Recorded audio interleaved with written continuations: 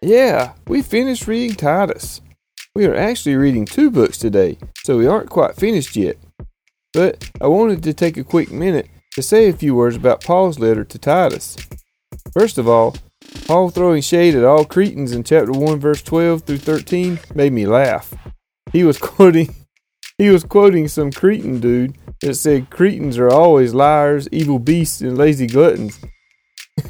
He then said this testimony is true, so you should rebuke them sharply so that they would be sound in faith. But the thing that really made an impression on me was verse 16 of chapter 1. Paul said, "They profess to know God, but they deny Him by their works. They are detestable, disobedient, unfit for any good work." I feel like this summarizes the gospel so well. It is very similar to what Paul told the church at Corinth about them being his letter of recommendation. It is also consistent with the way Jesus differentiates between sheep and the goats in Matthew 25.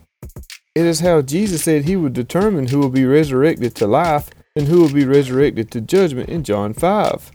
We will also see similar lines of thought in some of the other books we have left to read, specifically James and one of Peter's letters.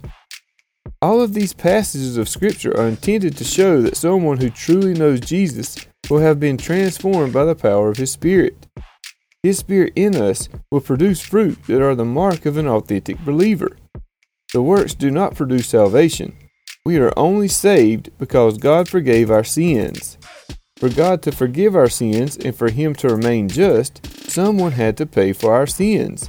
The only person that could do that was God Himself, which is why He came as Jesus.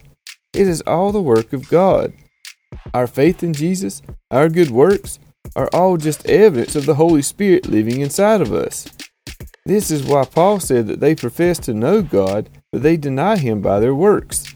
He knew if they truly believed in Jesus, they would have the Spirit of God living in them. Instead, he said they were detestable, disobedient, unfit for any good work. Our works are important and necessary evidence of what we truly believe. We should be critical of our works and the motivation behind our works, using the Scripture to confirm whether or not we have the Spirit of God living inside of us. Okay, now back to Philemon. See you in a few minutes.